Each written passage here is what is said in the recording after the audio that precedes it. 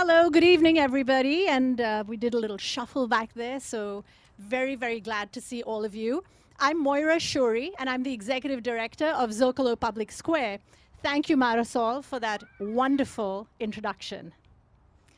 Zocalo Public Square is a unit of Arizona State University Media Enterprises. Thank you to everybody joining us here tonight at the La Brea Tar Pits and Museum, and all of you that have tuned in online. At Zocalo, our mission is to connect people to ideas and to each other. Everything we do is free, and everyone is welcome. We publish original writing and present conversations like this one. You can find us at zocalopublicsquare.org, on all major podcast platforms, and on YouTube, Twitter, Facebook, and LinkedIn. So please subscribe to our newsletter to get our latest events. Tonight we're asking the question, how can our communities escape polarizing conflict? It's an appropriate question for every one of us, as we all face conflict in our personal lives and in our public lives. Our moderator is Erica D. Smith, columnist for the Los Angeles Times. And she writes about the diversity of people and places across California. When she joined the Times in 2018, she helped expand coverage of the state's housing and homelessness crisis, so you will hear about that tonight. She was previously at the Sacramento Bee, where she was also a columnist and an editorial board member covering housing, homelessness, and social justice issues. Erica has written for the Indianapolis Star and the Akron Beacon Journal. Over to you, Erica. Thank you. Thank you. Can everybody hear me okay in the back? Great. Okay. Well, it's so actually nice to be back in an in-person event. I don't know about how you guys feel about that, but thank you so much for coming. As she mentioned, I'm Erica Smith, and I'm a columnist with the Los Angeles Times, and I'm going to introduce our great panel here today. Immediately to my left, we have Amanda Ripley, who is an author, investigative journalist, and host of the podcast How To. Her latest book, which we're going to be discussing tonight, High Conflict, Why We Get Trapped and How We Get Out, came out in 2021. Previous books include The Unthinkable, Who Survives When Disaster Strikes and Why, as well as The Smartest Kids in the World and How They Got That Way. To her left, we have Kyoung Park, who is an associate professor of anthropology and Asian American studies at UCLA. Her work focuses on inequality, culture in motion, and the migration of people. Her books include Cross the Pacific, The Lives of Korean Americans and Their Socio-Political Engagement in the Global Age, and LA Rising, Korean Relations with Blacks and Latinos After Civil Unrest. And finally, we have Scott Silverman, who's a retired Los Angeles County Superior Court judge. Before that, he was a partner with Morrison and Foerster, where he handled employment, labor matters. He now serves as a mediator and an arbitrator at Signature and Solution, where he specializes in family law, employment, labor, and business and commercial disputes. So welcome our panel. Thank you. All right, we're going to get into it now. So Amanda, I want to start with you. So in your book, you talk, it's mostly about this idea that ordinary people get dragged into these conflicts where they're just fighting and it's an intractable fight. And you call that high conflict. Can you give us a definition of that and also talk about why you chose to use the La Brea tar pits bubbling in front of us, I should say, as a metaphor? Yeah, thanks, Erica, and thank you to Zocalo and the museum for doing this. This has been a long time in coming. I've been wanting to come here for a very long time, and the pandemic got in the way. And I'm super excited because my brother and his wife Ann are here tonight. So this is really a treat to be here with you all in person and talk about something that's very difficult and dear to my heart. So one of the things I learned in researching how people get out of really, really ugly, dysfunctional conflict is that we are all susceptible to this kind of conflict. This kind of conflict is not normal conflict. Normal conflict, we need conflict, right, to get better as communities, as people. That is how we get challenged. That is how we challenge each other. And that I like to call good conflict, in homage to what the late John Lewis used to call good trouble, right? That's where people ask questions, people get angry. Anger's okay in conflict, right? Anger's initiatory. People can feel frustrated, sad, confused, a whole galaxy of emotions, but there's a sense of movement. Like you don't know where it ends. There's still flickers of curiosity. And then there's high conflict, which is the kind of conflict that takes on a life of its own, where you just experience the same one or two negative emotions over and over. And the phrase high conflict actually comes from high conflict divorces, which I'm sure the judge will have something to say about. But about a quarter of American divorces could be called high conflict, meaning they're stuck in perpetual cycles of negative, hostile emotions for years and years. But it turns out there's high conflict politics, there are high conflict people, and whatever the case, it's the kind of thing that becomes an us versus them conflict. Everything gets very clear. The conflict becomes conflict for conflict's sake, and humans make a lot of mistakes in this kind of conflict.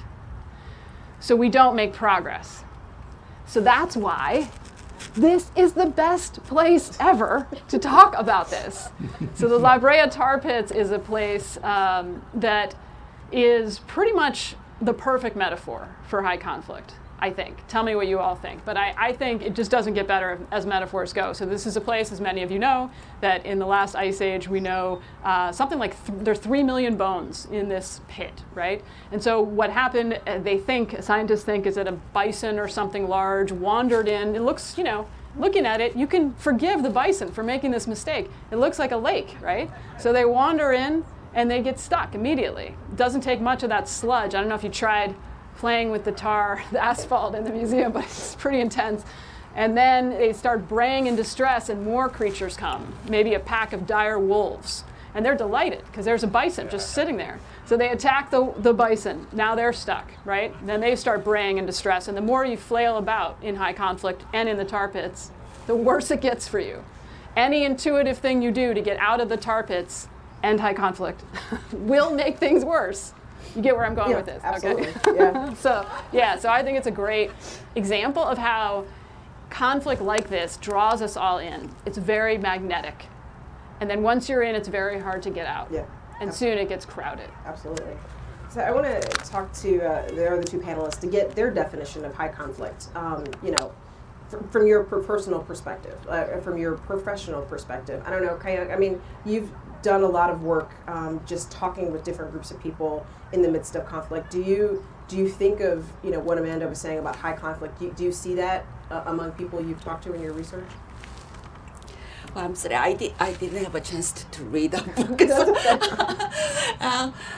I think definitely, conflict isn't necessarily bad. I would say that sometimes we need it, mm-hmm. and I think instead really repressing it all the time. Yeah.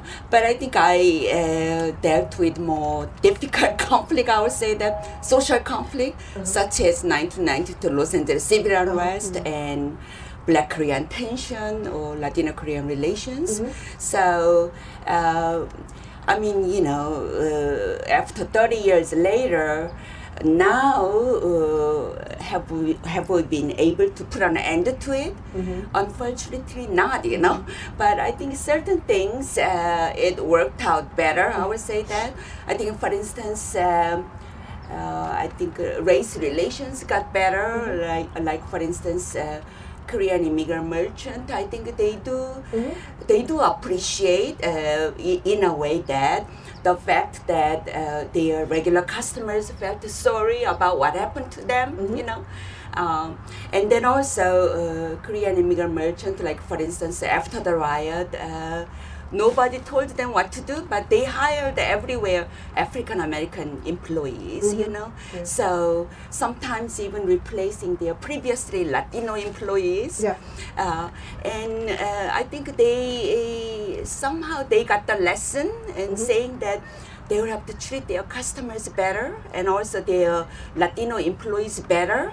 And what's important is it has been recognized by their customers and also employees. Yeah. So I would say that that is why I say race relations got better. Yeah. But I would say that infrastructure of race relations didn't get better. Like if you go to South LA, the places like auto body shop, which were destroyed during the 1992 Los Angeles civil unrest. Yeah. It has not been rebuilt, and still only palm trees are popping out, so. Yeah, we're gonna talk more about the riots a little bit later too. I mean, obviously we're coming up on the 30th anniversary, so it's a a time of conflict for LA that I think we're going to be talking a lot about. So thank you for that, Scott. I know I'm kind of putting you on the spot here, but you're giving me the side eye. But no, not at all. But no, I mean, in the context of your work, as a judge, but also in mediation. I mean, I'm sure you see plenty of people in conflict, and do you see that distinction that Amanda was talking about between high conflict and good conflict? I do, indeed. There are a lot of reasons for high conflict in divorce cases. Her comment that it sucks people in and I would take it a step further and then distracts them far from the ability to resolve it is a classic problem. I see a lot of divorce cases where the issues that led to the breakup of the relationship continue to drive the interaction between the parties. Although we have a no-fault divorce system in the United States, a lot of people are just simply unwilling to give up the pain and the hostility. I recently mediated a case in which the issues were entirely financial. They were settled to the satisfaction of both parties, but one of the parties couldn't end the dispute without a lengthy missive, a lengthy letter to all of us about how we shouldn't have been divorced in the first place. And it was a very passionate piece, and so I see a lot of that. People who the unfaithfulness or the disappointment of the breakup then infects them and distracts them from resolving the issues of their kids or their money or their support or getting on with their lives. Yeah, man, in your book, I think you kind of referred to that as the crock pot, I think was the analogy you used about people fighting over something that's, bigger than the thing. But, how do people get to the point, otherwise, sane people get to a point where they're fighting, in a way that they would never think that they would. I think you talk a little bit about this in your book. Yeah, I think I'm curious what you all think, but I think there are a few, I call them fire starters or tripwires that lead to high conflict. And so those are things that in all the high conflicts I've looked at all over the world, we're all present to different degrees, right? So whether you're talking about politics or gang violence or even civil war, the things that tend to lead to high conflict are corruption or perceived corruption. So you feel like the institutions are not doing what they're supposed to do, or they're really not doing what they're supposed to do. But also humiliation. I think that's probably the most underappreciated force driving high conflict. And it's tricky, right? Because something that might humiliate me might not humiliate you, and vice versa. And humiliation can be manipulated by conflict entrepreneurs, which are the third tripwire of high conflict. So conflict entrepreneurs are people or platforms who exploit conflict for their own ends. And sometimes that's for power or profit, right? But just as often, I think it's for psychological reasons, for a need to get attention or feel like you belong or deal with unresolved trauma in your own life. So conflict entrepreneurs, humiliation, corruption. The last one is the presence of false binaries. So the idea that we are sorted into groups and one is better than the other. And we know from decades and decades of research that as soon as you divide humans into groups with even arbitrarily, if I were to flip a coin and divide you all into two groups, within about 10 minutes you start treating each other differently and discriminating against the other group. And that's just how we are wired. And it's a big problem in systems like ours that really, right now, reward conflict entrepreneurs and kind of too neatly divide the world into good versus evil, black versus white, Democrat versus Republican. Do either of you have any thoughts on that as far as how people get dragged into becoming just so wrapped up in a conflict, go from normal to raging angry person? Well, one could say that our justice system is inherently designed to promote it. My comment about it is sort of the classic American comment that the justice system is not very good, but it's the best one there is, because it's the way we solve problems.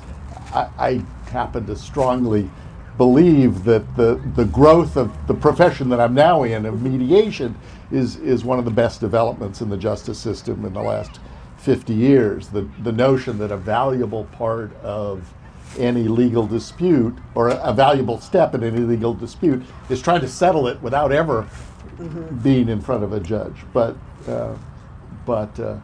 yeah, our system contributes to it. The notion that my lawyer is going to beat up your lawyer, the examples that we unfortunately see on television sometimes, like our recent Supreme Court hearings, contribute to this sort of dramatic bifurcation dichotomy that we are experiencing right now in America. I think maybe my comments might not be the direct answer to your questions, but I would say that back to, for instance, Black Korean tension. When tension has been developed to really and escalated, it wasn't, I mean, based on my research in South LA, it wasn't really developed to the players or actors were not just African Americans or Korean Americans.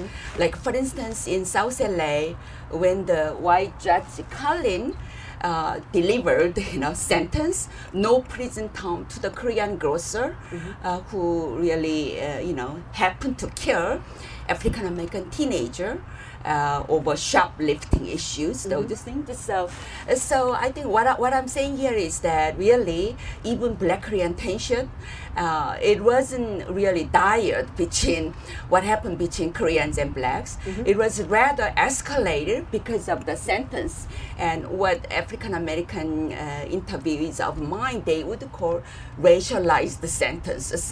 So I think the white judge, delivering no prison term, actually it escalated, and I think for the people it was interpreted as almost like honorary white sentence, not a black sentence, And I see really similarly, even media, even politicians, even DA's office, they exploit this kind of tension, and for the escalate, it's beyond the control of the people, ordinary people.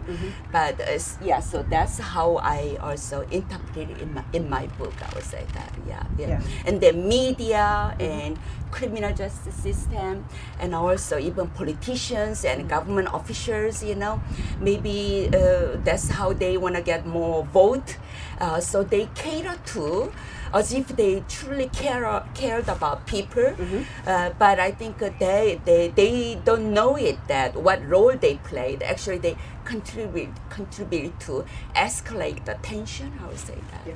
So that would be conflict in entrepreneurs, right?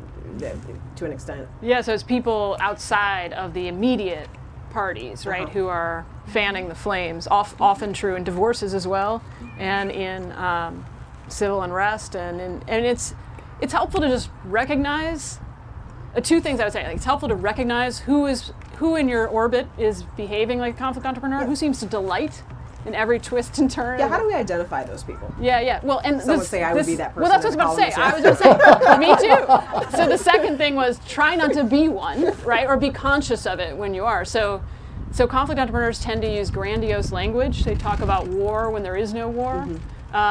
They frame everything as a humiliation or disrespect, even when it's not.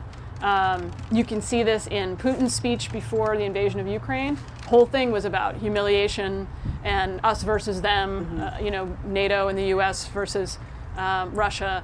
And so those are sort of classic framing devices that I think he also probably believes, right? But that also helps galvanize people to support high conflict even when the losses are great. Would I have become more conscious of it, and not, I feel like there are plenty of conflict entrepreneurs right now. Like, it's not a niche that needs more recruits. So I try, but anyone can do that. Yeah. Really quickly before I forget, because I've already neglected my duties, you are allowed to text questions to the number on your wristband or in the live chat in YouTube, and I'm already getting the look, but I forgot to say that earlier, so please text questions so I can ask our great panelists questions.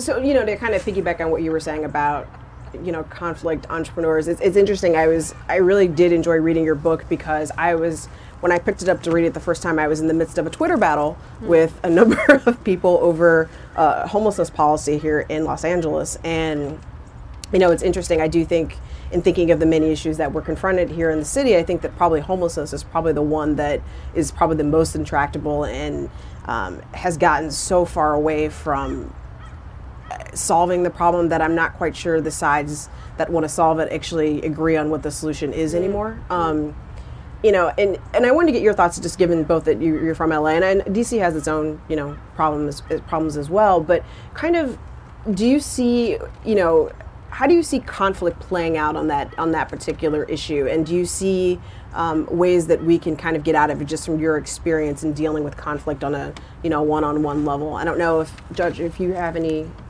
thoughts on that particular issue. Just it's such a massive issue, but do you see parallels, I guess, on conflict and, whether it was what Amanda was saying about conflict entrepreneurs or just kind of we've gotten so far down the path that... I'll confess I'm not an expert in either the politics nor have your expertise on the politics of homelessness. But I have been discouraged by the approach of our political leaders across the board and I'll apologize up front, but I blame it a little on our systems of media these days. That people there's so many opportunities for getting sound bites out there that there's not enough time to spend trying to be constructive about it. And I must admit I'm a little disappointed with our current election campaigns because it doesn't sound like people trying to find solutions. It sounds more like people trying to deliver sound bites. And that's troubled me about the process. You may be closer to it and have a sense of whether there are real ideas that we actually should know about. But and part of that is our fault too, as citizens. Forget my role as a judge. All of us as citizens don't study issues like homelessness closely enough to make the demands upon our public figures to explain it to us, to read well enough. And so we suck up the sound bites and buy in sometimes to the conflict entrepreneurial approach to it. I don't have a solution for that, to be honest, except that I like to see longer pieces in newspapers, more public discussion about important topics and other ways to get us to think about them rather than merely reacting to campaign speeches. Yeah. I think I am maybe a little bit more optimistic here. That's always good.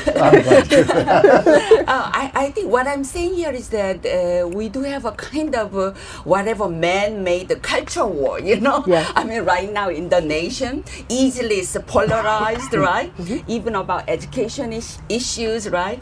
I mean, like a critical race theory as boogeyman. I mean, I teach a class on race and racism, but we don't hardly talk about critical race theory. But it has been condemned whatsoever. But I think as far as the homeless issue is concerned, I think we are making a little bit progress. I would say that in the past, it was easily polarized, or people easily blame on the victims, like homeless people. But now, increasingly, maybe media played a more constructive role here. Increasingly, we realize it's actually a very complex issue, and I think homelessness issue is also combined with broader financial and environmental, and even employment issues or everything else. And so I think that's how I read. Increasingly, people realize that it's not going to be easy unless we really provide. I mean, this homelessness is also related to mental health issues, employment issues, or all other issues. Yep. So, I mean, it intersects with many other issues. So that kind of complexities. So I think I hope that in a way that we will be arriving at something in a way that we can all work that out. I would say that. Can I actually ask you a question about what you just said this comment about a Twitter fight, which is an all too common experience that I gather regular Twitter users have. Unfortunately, yes. and so, what's your reaction to it as a tool for communicating, given that problem, and does it contribute to conflict? And I'm sure you'd have some thoughts on this as well as a fellow journalist. I mean, it is really interesting, and I was going to actually ask you guys about this too, because whether social media kind of serves as this accelerant. I mean, I definitely think that is something that has, particularly since 2016, been talked about quite a bit as social media has become a bigger and bigger part of the way we communicate. I would say definitely during the pandemic, where people weren't in offices and they weren't in events like this and talking to each other. But I do think it serves to elevate the loudest, most extremist voices. And I think you mentioned that in your book actually as well. I think increasingly you have journalists who look at it as a tool, but not the tool maybe that it was 5 years ago, because of algorithms that surface sometimes the most hostile content, or the most extreme content, even despite who you follow. Like, I mean, I don't make it a habit of, at least in my feed, of following a lot of like really people on the far right or the far left, mainly because I get enough of that in my inbox. But I mean, I think that, but nonetheless, I mean, if you look at the way that my feed has been catered by the Twitter algorithm, or whatever, it surfaces that stuff. I mean, there's ways to go around it and turn it off, but I think it makes things difficult. I think it makes things difficult to communicate, and I don't want to put words in your mouth, Amanda, but I think it does accelerate high conflict in this situation. And I think with the complex issue, as you were saying, Kyung, about homelessness, I think it just makes everything in these very simplistic terms, which there's nothing simple about solving homelessness. No. It's very complicated. And I mean, I did want to ask you, man, I mean, you talked about social media in your book, and you also talked about the idea of understanding complexity and kind of getting to the root of high conflict. Yeah, I mean, I think it is. I mean, it's hard to talk about homelessness if you have 7,000 words, right? Yeah. I mean, you know that better than absolutely. I do. So it's absurd on its face, and it's humiliation built in, right? Because there's an audience. So I do use Twitter. I have a little sign on my office wall to remind myself, kind of like a warning on cigarettes, and it says 8 out of 10 Americans do not use Twitter. Yep. That's one good reminder. Another good reminder is 90% of the political tweets are tweeted by 10% of the users. So to your point that it's amplifying extremist voices. But the problem is journalists are human. So it is impossible to see those negative tweets and put that in perspective, to see those really, personal attacks like that. So one thing I have changed personally, for whatever it's worth, is I don't engage. If someone seems genuinely like they want to argue about something, and they're not just enjoying trolling you, right? And I feel like you can usually tell. The first thing I do is I take it off. I DM them so that there's not an audience. Are there any teachers here? Any former teachers or current teachers? So any good high school teacher will know, if you get into any kind of power struggle with a teenager, the first thing you do is remove the audience, right? Because it changes the whole interaction.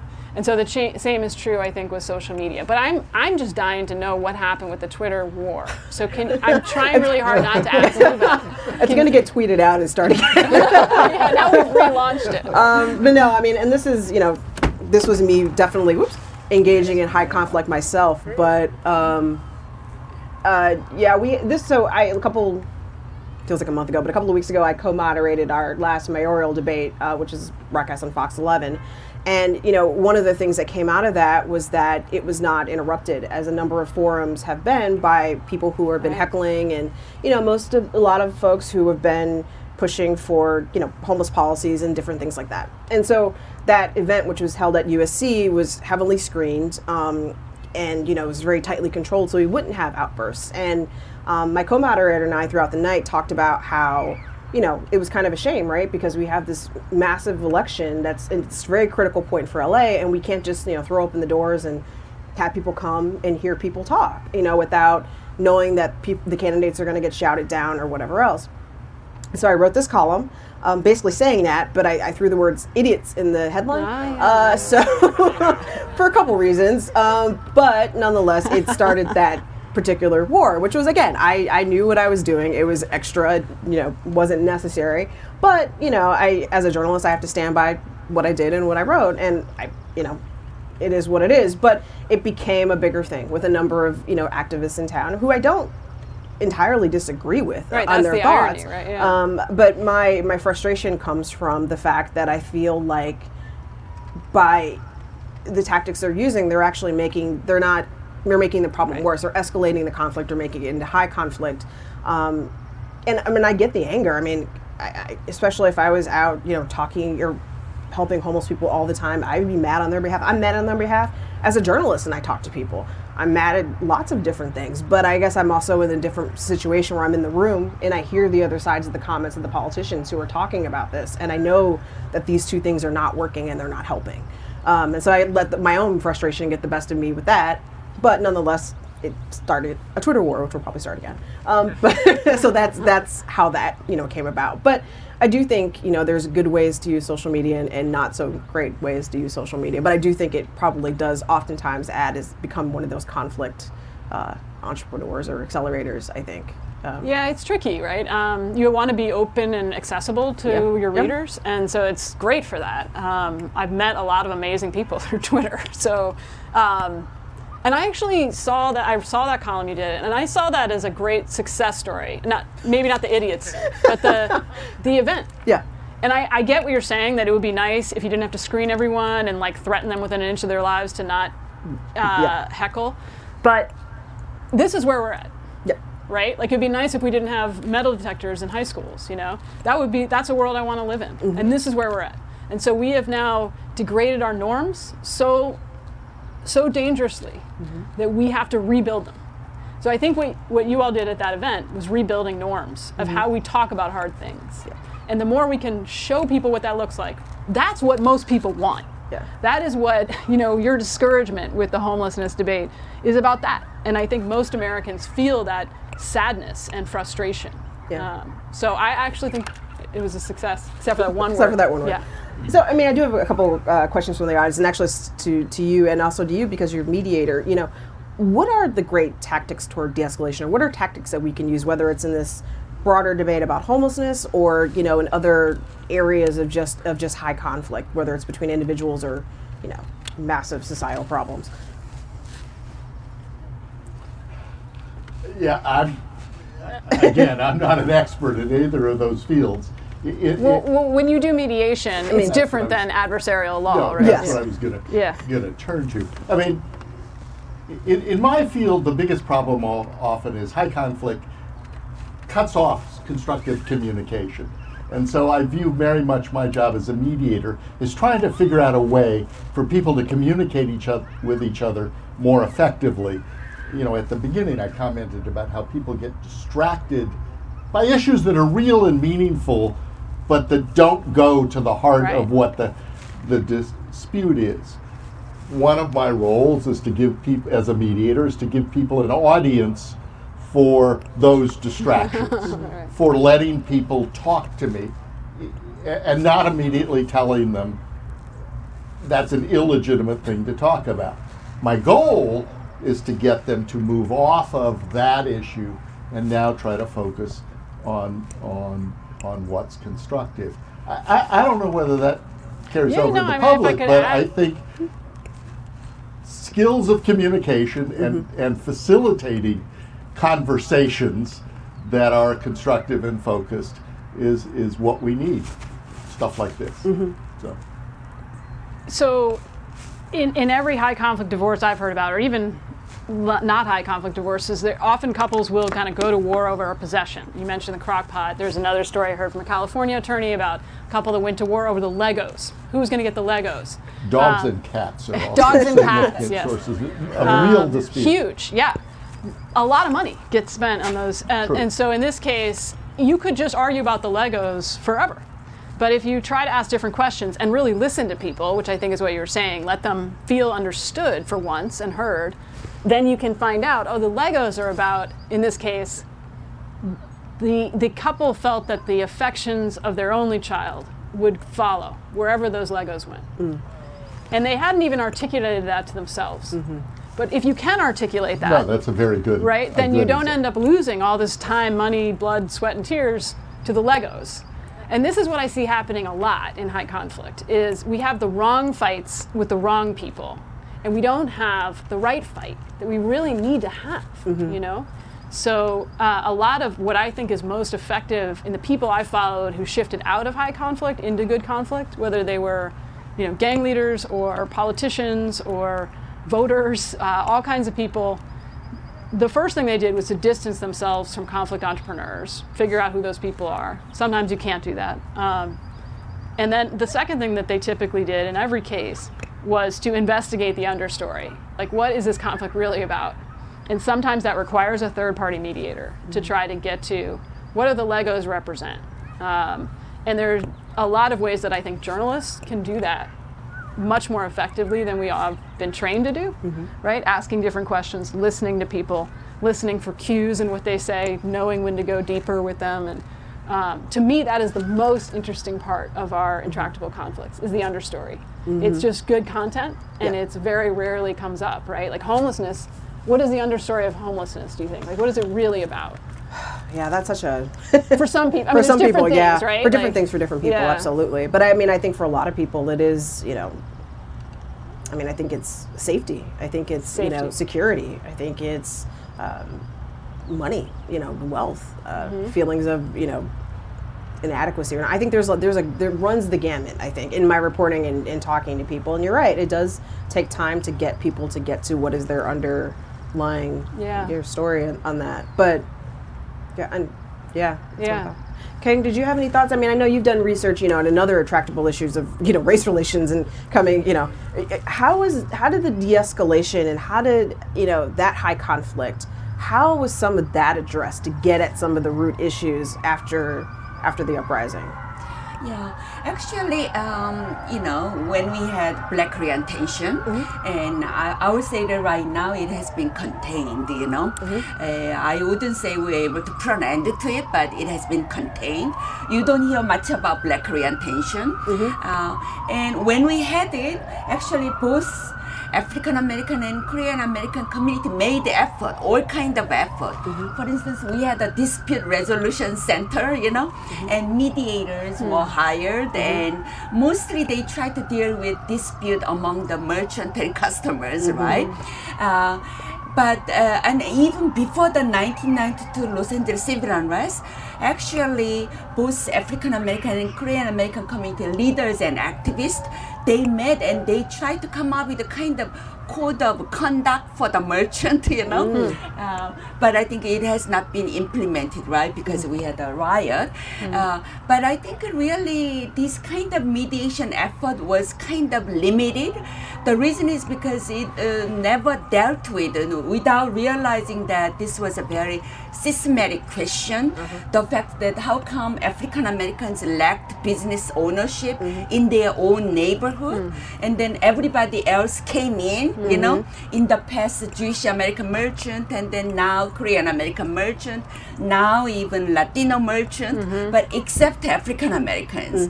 And there isn't anything that Korean immigrant merchant could resolve, you see. So I think it was kind of limited, I would say that. But I see it here that, you know, when we had this kind of conflict, and maybe the best way we can, in the long term, we can suggest is, for instance, Korean immigrant merchants lacked really understanding about African American history and, you know, and their struggles, you see. I mean, because, you know, Koreans are supposed to be most homogeneous in the world, although it was a myth. So Korean immigrant merchants who didn't know how to deal with really multiracial situation. But I think knowing, and literally my African American interviewees indicated interest. I'd like to try Korean Korean food, you know. So I think there is some kind of hint, you know. Although food doesn't resolve everything, you know, all the conflict, but it is a way, you know, to be interested in. And I would say that knowing the history is the first step. But knowing that's not sufficient, I would say that we would have to know, I mean, based on my research, what is the vision that African Americans have about the future of their communities. So when I think increasing number of Korean Americans can join, you know, like for instance, Black Lives Matter, you know. Yeah, that happened after George Floyd. Yeah, that was such a big thing. And then they were welcome when they joined in downtown. So when Korean Americans will be able to join anti-black, anti-racist struggles, you know, express their solidarity. I think we are making progress, I would say that. So, I have one follow-up question, actually. This one's from a reader. It's related to what you were just saying. But do you see any echoes of the uprisings in the current conflicts that have happened now, George Floyd or some of the other things that have happened? Have you... Yeah, absolutely. It was very similar. It started with police violence, the killing of George Floyd, right?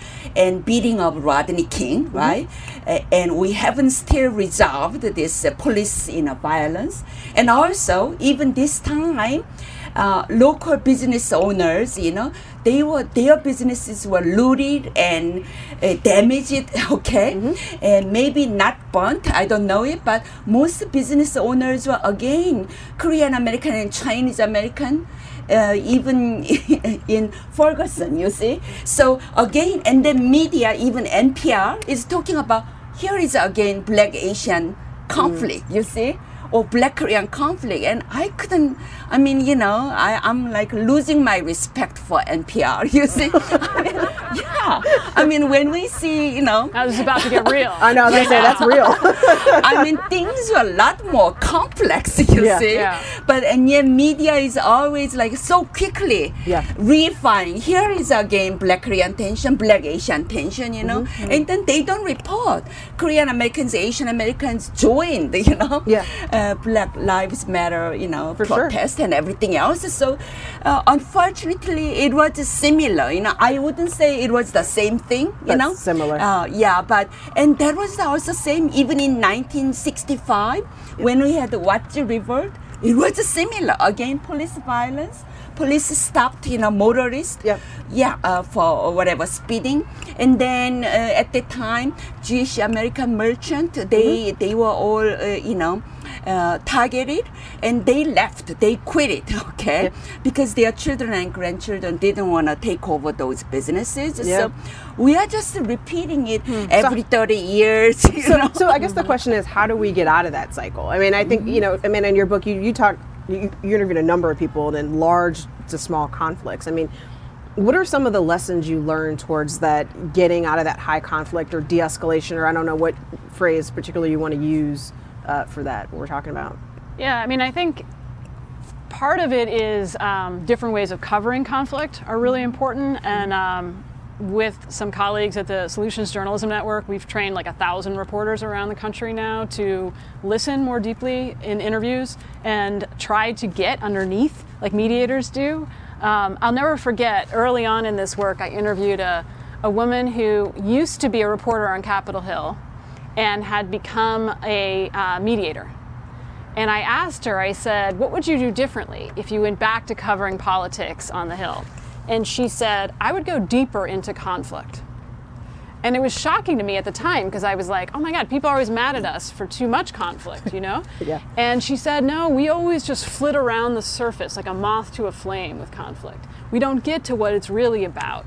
In my experience, most high conflict at some level is about a fear of not belonging. It's about a sense of being humiliated. And those are important conversations and arguments to have, right? So how do you get people talking about these things? And your example is a great one where, you know, there were deeper underlying reasons why African Americans were upset in that situation that Korean Americans could not solve, but could understand better, right? Which can be a big change, even though it doesn't fix the problem. Gary Friedman, who's the mediator I profiled in the book, he likes to say that success for a mediation for him is not whether the agreement gets signed or the, everything is perfect. It's whether people leave understanding themselves, the problem, or the world a little better. And I think that's true with good journalism, right? Like that's all we're trying to create. And so if you can create a space, whether it's vicariously through storytelling, and I think fiction storytelling is probably the most powerful way to do that, actually. That's interesting. But create a way for people to understand themselves, their opponents, or the problem a little bit better. Then you can start to have the right fight with the right people, right? I mean, you talk about it in your mediation, people are having, and I think you said this too, like conversations, but not the wrong conversations with the wrong people. They're the wrong conversations about the wrong things. How do you get people in your mediation to talk about the issue that's actually the most pertinent issue, the thing that they're talking around? By being fairly direct at some point. Again, as I said earlier, it's important to develop the rapport and to make people feel listened to. But the goal of that process is to say, I appreciate that. Now let's talk about what the fight is about. Now let's talk about how does that relate to the custody of the children.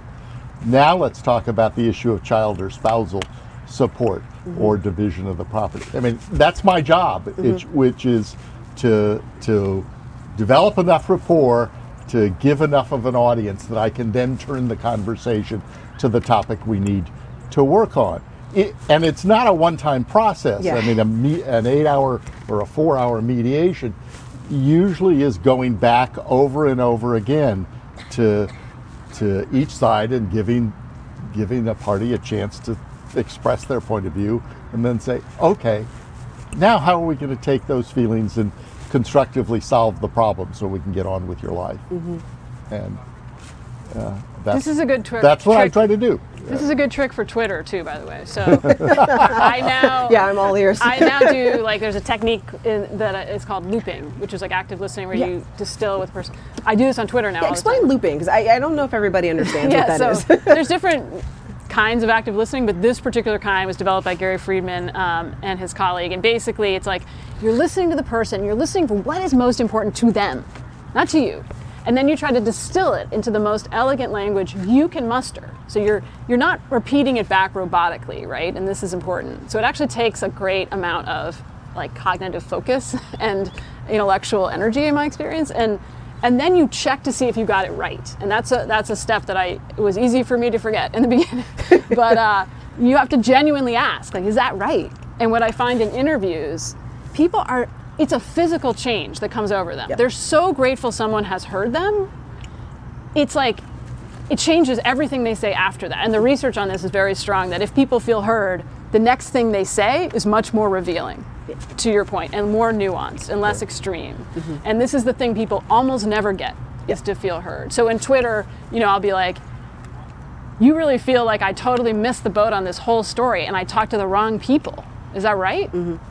It's amazing. People are like, oh my God, yes, and I'm so sorry that I was just such an asshole, and I'm really sorry, and let's, and it just changes, not every time, but often. I mean, it's the classic active listening technique. It's feeding back to the person you're talking to. This is what I heard you say. Now, I've got something else I want to talk about as well, but... Right, it's an order of operations. But I first heard they you have to say feel this. heard. Am I right about that? Am I getting what's concerning you? And people do react to that, or at least they then trust you more. So do people just not know how to do this anymore? Correct. Or did we forget I don't know if people ever were that great at it, right? But for sure people do not know how to do it. I mean, I didn't know how to do it. I mean, I've been interviewing people professionally for 20 years, and it took about 10 minutes of training to know I had a lot to learn, and I still work on it, and I do it in every interview, regardless of whether it's a conflict story. And it is transformative. Do you teach your clients to do basically active listening when you're in the process of mediation? Is that something they come away with, you think? I hope so, but I mean, it's more my practice than my educational process. Okay. I mean, again, my goal is to inspire confidence, gain some rapport, and then refocus people on the solution to their problems. Refocus both the party and the lawyer who's advocating for Right. them, because Yep, very absolutely. often they're the entrepreneurs who Right. are distracting people from a solution. Kayang, do you have any, just from your research and just talking to people, do you, since, you know, what you wrote about and what you were studying is such a, you know, big problem, in using some of these skills that we've been talking about, do you have suggestions that you would make to other people that are looking to kind of solve or get involved in a good way, maybe with homelessness and, you know, trying to like use some of these active listening skills or, you know, race relations or whatever? I mean, are there things that we can do as citizens better? Does that make sense? Yeah, again, maybe my answer might be indirect. I would say That's that. I mean, as an anthropologist, I always try to listen to what people will say, because we view everybody as a philosopher, you know. So when I went to South Central, I really wanted to hear particularly from African Americans what they say, how they interpret, you know. But I think, you know, I'll have to say, really, I'm sorry because I'm, you know, No, it's again, okay. criticizing media here. Media is only interested in tension and conflict. Not like when we had like coalition building or alliances, media almost never reports it, you see. Maybe it doesn't sell, you know. You have to say that here is a conflict, here is a tension, you know. And I would say that because in my case, I often arrived after journalists left, you know, in South LA. So, I mean, you know, people are saying very cynical. They say they did everything to try to help journalists. And then later when they saw what is printed, Right. they realize it is out of context, and, you know. But I think, for instance, New York Times reported like, oh, African Americans, they feel betrayed because they shed their blood. They went to Korea, you know. I mean, U.S. Army just stationed in Korea, and then now when they saw Korean immigrant merchant, they see occupying army, you know. They come, they are same minorities, and initially they welcomed Korean immigrant merchant, but then they realized that, wait a minute, this is the same way that they were treated by white American merchant, you know. So they are disappointed. But New York Times in the early 90s, when I first really started my research, they will say that that's how they wrote an article saying that African Americans feel betrayed because they shed blood on behalf of Koreans, but now this is the way how they return, you know. The Koreans became occupying army. They dominated all the businesses, okay? But then when I went to South Central, it was the opposite. I was approached by African American men who approached me, and I went there with my Asian American female research assistant, and these men, they are asking me how they could help us, you see, what can we do, you see. So it wasn't like what the New York Times reported, you see.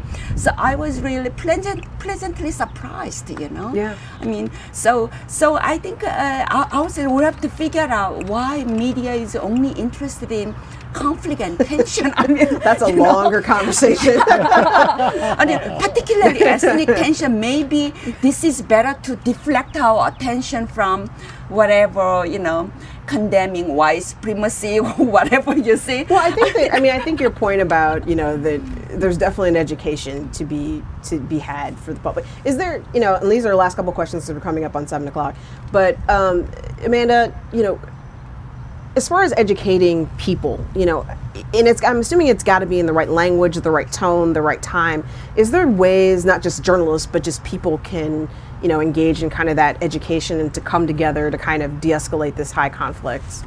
Yeah, I mean, I think understanding conflict is a really powerful thing. Like it has been for me to understand that this thing we keep arguing about is probably not the real thing. And it creates a lot of curiosity. It makes things interesting that had become really tired and just kind of soul crushing.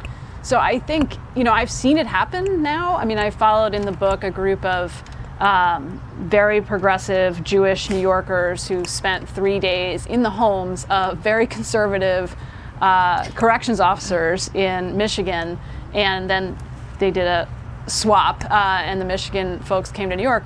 And you actually can see it happen. It takes maybe a couple hours of people having real conversations with each other where they continue to disagree profoundly, but they actually start to almost enjoy the discovery process. So I think learning how to listen is incredibly valuable and should be like taught in school. And then other things flow from that, you know, because you start to understand that we are really bad at communicating as humans. You know, like there's a great quote, the biggest mistake in communication is thinking it happened. And journalists are just as bad. So we really overestimate.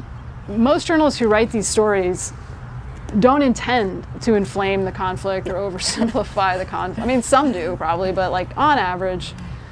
And so trying to help them understand the effect this is having on their communities. I don't know about you, I know a lot of journalists who want to do this differently, who are really also very frustrated and discouraged. Absolutely.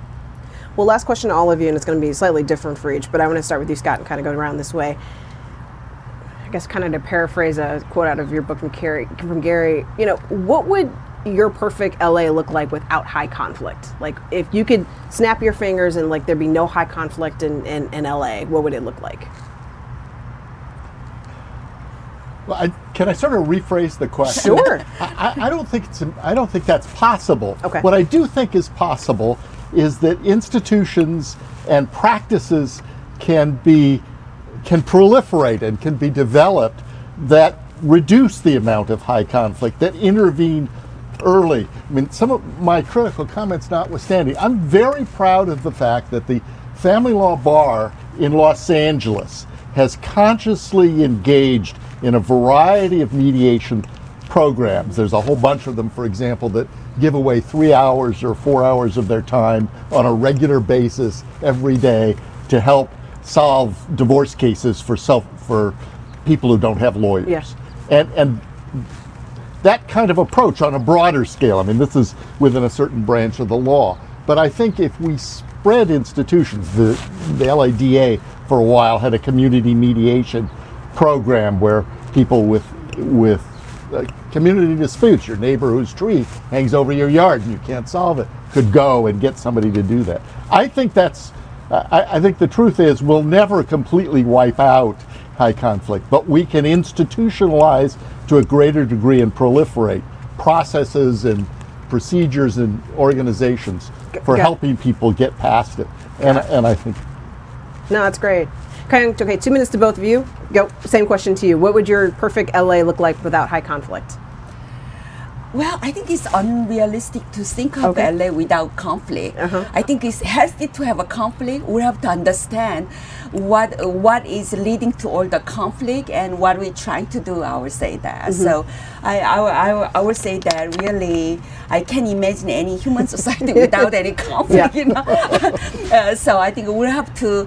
But I think, you know, what we're gonna to do it vary. Okay, and then people need to hear what other people are doing about, like for instance, even Korean immigrant merchant, when I was conducting research, they were curious to know what other merchants are doing with the shoplifting, those things.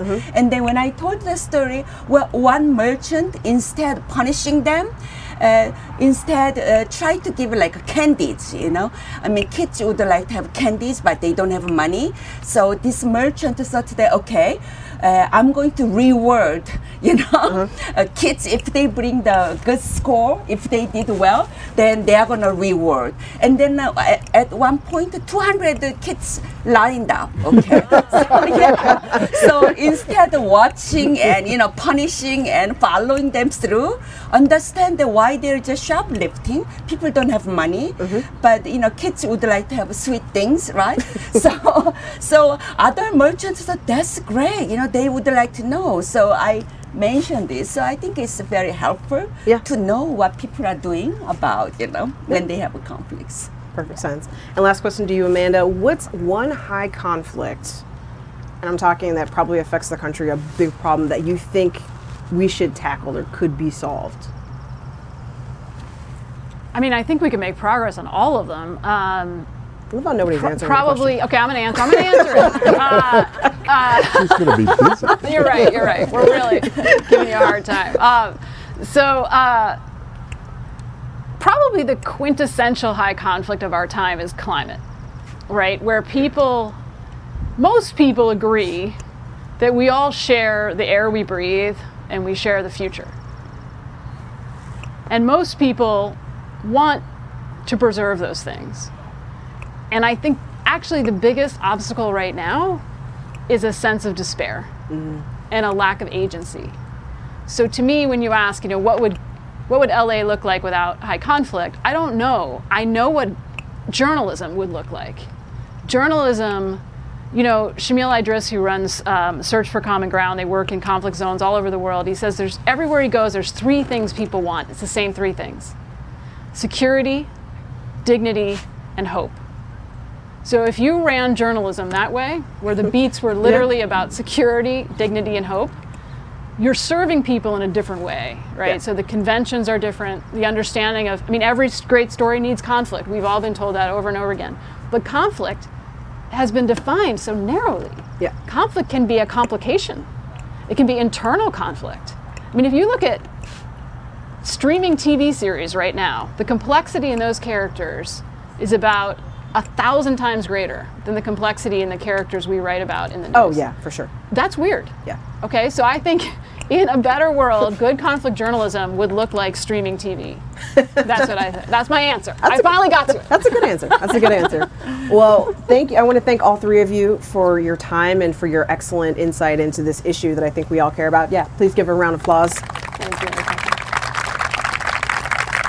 All right, here's the part I read. And our thanks to you for stimulating. Thank you.